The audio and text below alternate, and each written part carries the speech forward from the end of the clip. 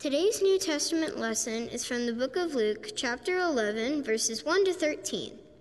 He was praying in a certain place, and after he had finished, one of his disciples said to him, "Lord, teach us to pray, as John taught his disciples." He said to them, "When you pray, say, 'Father, hallowed be thy name. Your kingdom come. Give us each day our daily bread, and forgive us our sins, for we ourselves forgive everyone indebted to us. And do not bring us to the time of trial.'" And he said to them, "Suppose one of you has a friend, and you go to him at midnight and say to him, 'Friend, lend me 3 loaves of bread, for a friend of mine has arrived, and I have nothing to set before him.' And he answers from within, 'Do not bother me. The door has already been locked, and the children are with me in bed. I cannot get up and give you anything.' I tell you, even though he will not get up and give him anything because he is his friend, even though, at least because of his persistence, he will get up and give him whatever he needs. So I say to you, ask and you will be given. Search and you will find. Knock and the door will be opened for you. For everyone who asks receives, and everyone who searches finds, and for everyone who knocks the door will be opened. Is there anyone among you, if your child asks for a fish, will give a snake instead of a fish? Or if the child asks for an egg, will give a scorpion? If you then, who are evil, know how to give good gifts to your children, how much more will the Heavenly Father give the Holy Spirit to those who ask?" This is the word of God for the people of God. Thanks be to God. Well, many thanks to Spencer Pitts. I have a new hero, a rising 5th grader named Spencer Pitts. And thank you, Spencer, for reading our lesson. You're in our prayers, along with many others who are in the process of returning to school. Thanks to Adam and Casey. Casey, thank you for your prayer in leading us, and to our men's chorus, and to our youth ensemble who shared with us by way of a pre-recording that beautiful, beautiful rendition of the Lord's Prayer. Well, today is a very special day because we are beginning a year-long focus today on the theme of following Jesus, or walking with Jesus. So for the next 47 weeks, together as a fellowship, we're going to do a deep dive into the Synoptic Gospels, that is Matthew, Mark, and Luke, as together we seek to become more intentional in our discipleship. And many thanks to Allison Gossett and the leadership team in our discipleship ministry for the wonderful work that they've done on creating this path that we're so excited about. During this 47-week period, Walking with Jesus, we're going to divide the year into 6 sessions, or 6 segments of sermons, beginning with the prayer life of Jesus this morning. And if you follow the symbols just above the slide, Walking with Jesus, you can see that each of these segments have a particular symbol. The prayer life of Jesus first, and then we'll move to the power of Jesus. And then during Advent, coming up later, the prophecy of Jesus. In January and February of 2021, we'll think about the preaching of Jesus. And then in Lent of 2021, the passion of Jesus. And after Easter, we will finish with the people of Jesus, God's call on us as the people of Jesus. Now, if you saw the State of the Church video from Friday that we shared with you, you know that next Sunday, August 16th, we're going to begin limited in-person worship at 8:30 and 11 next Sunday. But whether you are here in person or in live streaming, we want you to join us in what I think is a very critical journey, particularly at this part in our history as a community and as a nation, as we think about what it means to walk with Jesus. Now, I want to begin this morning with the first section of this particular theme. We're going to be talking about, for just a few minutes, the prayer life of Jesus. And whenever I think about the prayer life of Jesus, I am automatically drawn to the Gospel of Luke, where Luke, more than any of the other Gospels, the constant theme is Jesus at prayer. It's the same way in his sequel, the book of Acts. What you see in Luke's Gospel is that the big events, the key events in the life of Jesus, are always punctuated by prayer. For example, at the time of his baptism, what was he doing? He was praying. On the night before he chose the 12 disciples to be his apostles, what was he doing? He was praying. All night long he prayed. At the time of Peter's confession, it was precipitated by a time of prayer. On the Mount of Transfiguration, it's the same. On the night before he died, Maundy Thursday at Gethsemane, what was Jesus doing? He was on his knees praying. And even on the cross on Good Friday, while he was dying, he was still interceding for those who nailed him to the cross. Jesus was praying. There's a recurring phrase in Luke's account that you see for the first time, I think, in Luke 5, verse 16, where it is written, "And Jesus often withdrew to lonely places where he prayed." In other words, it was a part of the rhythm and cadence of his life and work. And I suppose that the disciples saw this and they perceived a correlation between his prayer life and the power of his ministry. In fact, it was Jesus' own practice of prayer that actually prompted the question of the disciples. You see this in Luke 11, verse 1. Now, Jesus was praying in a certain place, and after he had finished, one of his disciples said to him, "Lord, would you teach us to pray as John taught his disciples?"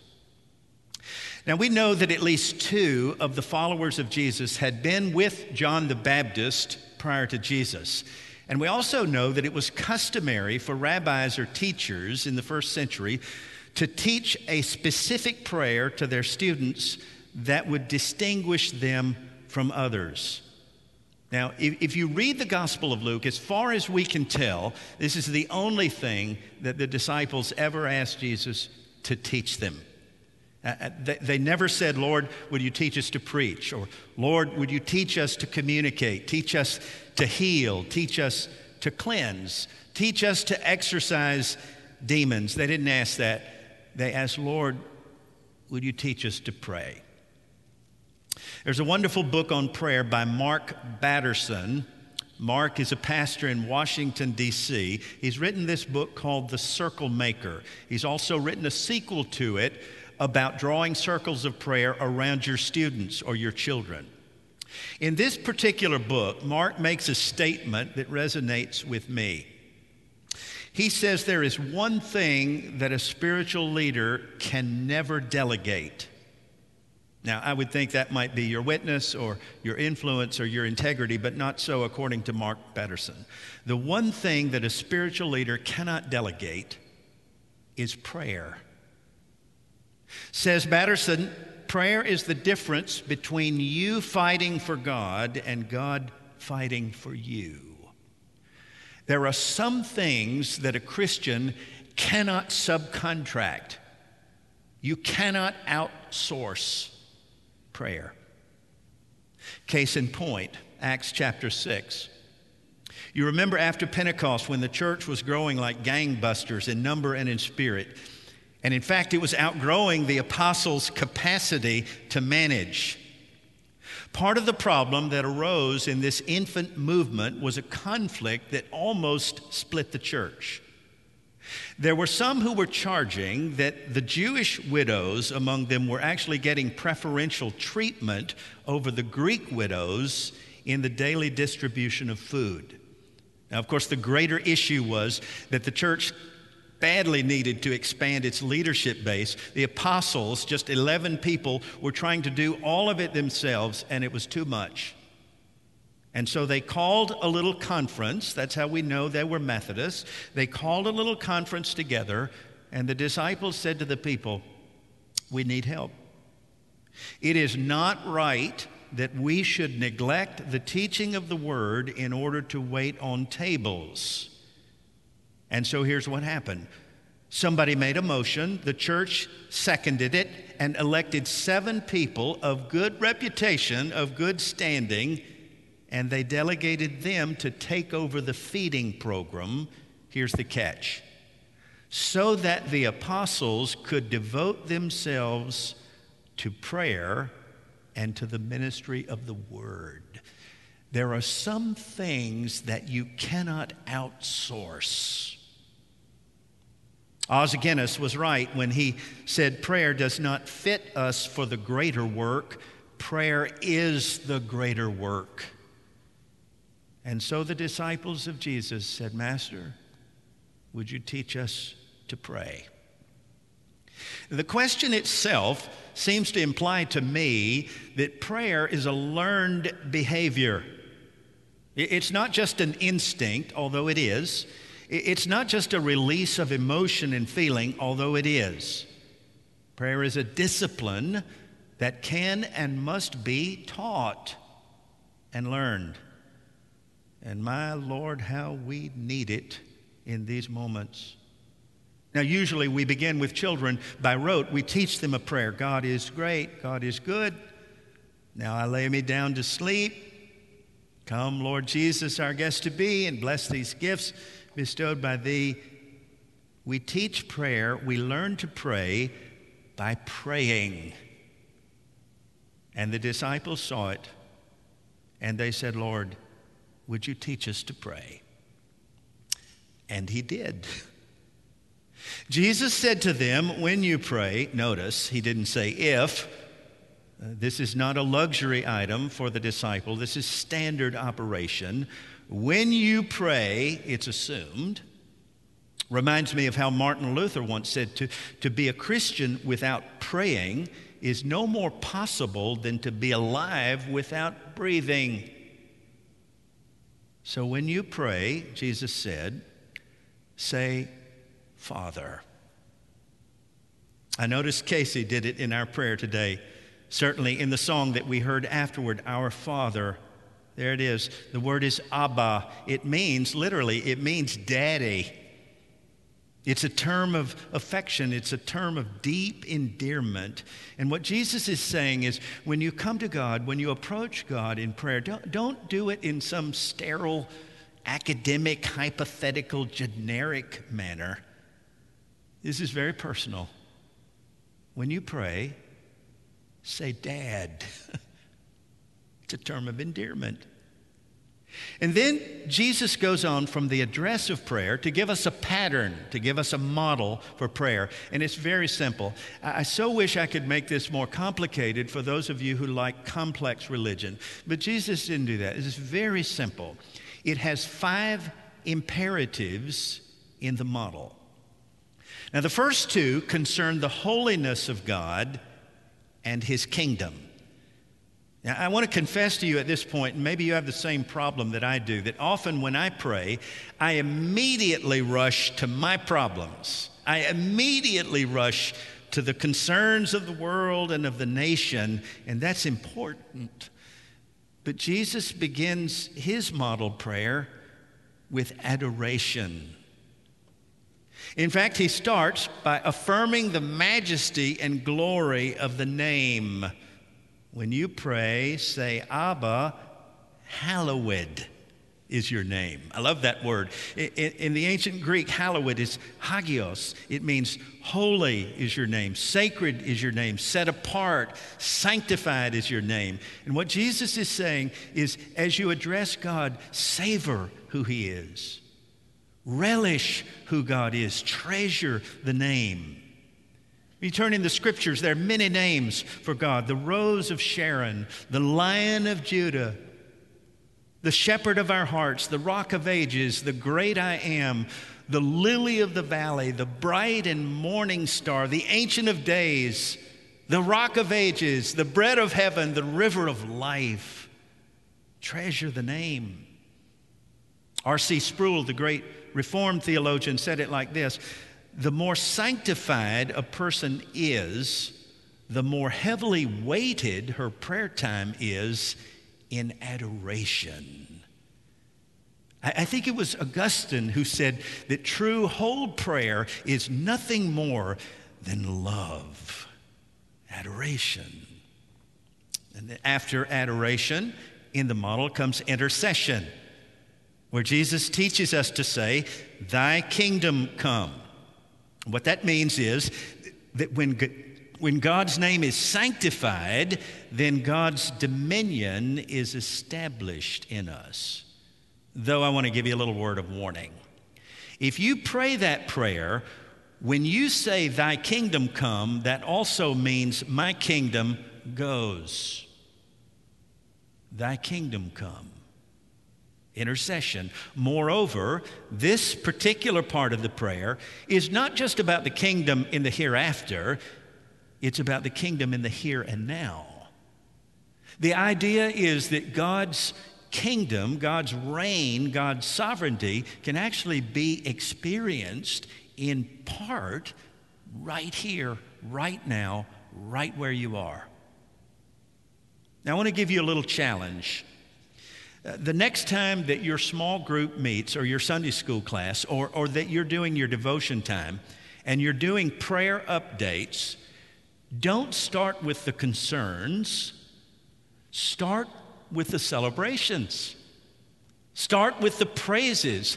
Call to mind in your group the situations over the last week where you've actually seen the kingdom of God come near. Now, I'm not saying that the prayer list should not include the needs. Of course it should. But start with the blessings. Start with those scenes in your life where the kingdom has actually come in part right now. Well, after adoration and intercession, finally comes requests. And Jesus teaches us that there are three fundamental things that we ought to be praying for. Three things. Number one, daily bread. In other words, the stuff that you need to live, provision, physical sustenance. And not just to pray for yourself, but notice the pronoun. It's not give me, it's give us our daily bread. In other words, make it possible for others through you. The second request is forgiveness. The truth of the matter is, just as your stomach is growling now for food, so our soul yearns for mercy and for forgiveness. And isn't it interesting that in the model prayer, Jesus ties divine forgiveness to human mercy? Forgive us our sins as we forgive those who sin against us. The last request is for deliverance. Do not bring us, Father, into the time of trial. In other words, protect us in the face of testing and temptation that may threaten our faith. Very simple. Adoration, intercession, request. The acronym is AIR. This is not Air Jordan. This is Air Jesus. And the way to remember it as you form the discipline of prayer: adoration, intercession, request. And Luke shares the specifics of this because he knows that if we can learn to pray like Jesus, we could actually learn to live like Jesus. At the end of the model, Jesus concludes his teaching as any good rabbi would, with a couple of illustrations, a couple of stories, examples to encourage our perseverance in prayer and to affirm God's willing response. And I love these stories. The first story he tells is of a needy neighbor. Here's what happens. Late midnight, unexpected company arrives, a long-lost cousin, a distant relative, and his friend lets him in. The man's hungry. He hasn't eaten since breakfast, but the cupboard is bare. The fridge is empty. The kitchen's closed. And it's a grave situation for a first century Jew, because for a first century Jew to be inhospitable, even at a midnight hour, would bring shame and reproach on his house and, in fact, the whole village. And so this man, with unexpected midnight company, what does he do? He runs across the street and bangs on his neighbor's door. And notice how he addresses his neighbor. Friend. Now, the truth is, in the daylight hours, he barely recognizes his neighbor. But at midnight, in a crisis, friend, a friend in need is a friend indeed.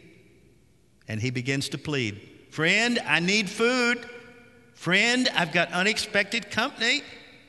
I need 3 loaves of bread." And on the inside, he hears through snoring children, "Go away. Doors are locked. Lights are out. It's a school night." But he goes right on knocking.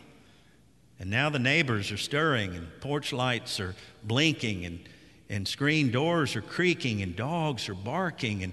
And the sleepy neighbor reluctantly gets up and gives the man what he needs, not because he cares, but because he knows if he doesn't, he's going to be humiliated by his neighbors. End of story. Here's Jesus' moral. I tell you, though he won't get up and give him what he needs out of friendship, he'll give him what he needs because of the man's persistence. So what's the point? Do you think that Jesus is comparing God to a reluctant, groggy, begrudging neighbor? Do you think that Jesus is saying, look, if you just keep on banging on the door until your knuckles are bloody, that God will eventually cave in to your request and give you what you need? Of course not. To understand the illustration, you got to go back to elementary math. Do y'all remember the greater than sign and the lesser than sign? You got to get that out to understand this story. What Jesus is saying is, if a groggy friend will give in to a pesky neighbor, how much more will your heavenly Father, who neither slumbers nor sleeps, willingly, gladly, readily respond to the needs of his children? In the second story, Jesus moves us from friendship to family. And he said, is there any parent among you who, if your child asked for fish, would give him a snake? Is there any son or daughter among you, if they asked mom for an egg, she would give them a scorpion? Well, of course not. And then Jesus says, if you, who are sinful, know how to give good gifts to your kids, how much more, greater than, how much more will your Father in heaven, Abba, give the Holy Spirit to those who just ask? Jesus said, you have not because you ask not. Ask and it will be given to you. Seek and you will find. Knock and the door will be open. The Heavenly Father is even greater than a loving parent. And prayer enables us to see God's willing response to our need. Now, I'm almost finished, but let me give you an illustration of the illustration. When our children were small, our youngest didn't like to go to bed at night. She was born a PM person, and she remains a PM person to this day. She would really get especially needy after dark at night when we were in bed. And you'd hear down the hallway, I need a cookie. I need a glass of juice. I need some water. I need a light on. I need to go to the bathroom. And one night, it went on and on and on. And I had it. Daddy, I need this. Daddy, I need that. Daddy, daddy, daddy. And I was done. I didn't get up and go down. I just yelled down the hallway, if I hear you say daddy one more time, daddy, there's going to be trouble. It became deathly silent, and then I heard down the hallway her say, Reverend Chappell, I need me some milk. And so you know what I did? I gave her some milk. Partly as a reward for her ingenuity, but mostly so I could go to sleep. Now that child will be 27 next Tuesday, and in 2 months I'm going to walk her down an aisle and give her away and then turn around and officiate the wedding, and she'll be there in a slightly overpriced gown. And I'd do anything for that girl. And her mother has done everything for that girl because we love our children. But what Jesus is saying is your love for your child, our love for our children, pales in comparison to how God feels about you. Greater than. Richard Foster, in his marvelous book on prayer, says, and I quote, Jesus reminds us that prayer is a little like children coming to their parents. Our children come to us with the craziest requests at times, and often we're grieved by the pettiness and selfishness of their request. But we would be all the more grieved if they never came to us at all. We are simply glad that they do come, mixed motives and all. And so it is with God. For the next couple of months, this sanctuary is going to become a classroom, and the pulpit a lectern. As we invite our rabbi to teach us to pray, trusting as those disciples of old did that if we could ever learn to pray like Jesus, then maybe, just maybe, we can learn to live like Jesus and love like Jesus and serve like Jesus to the glory of God. Amen.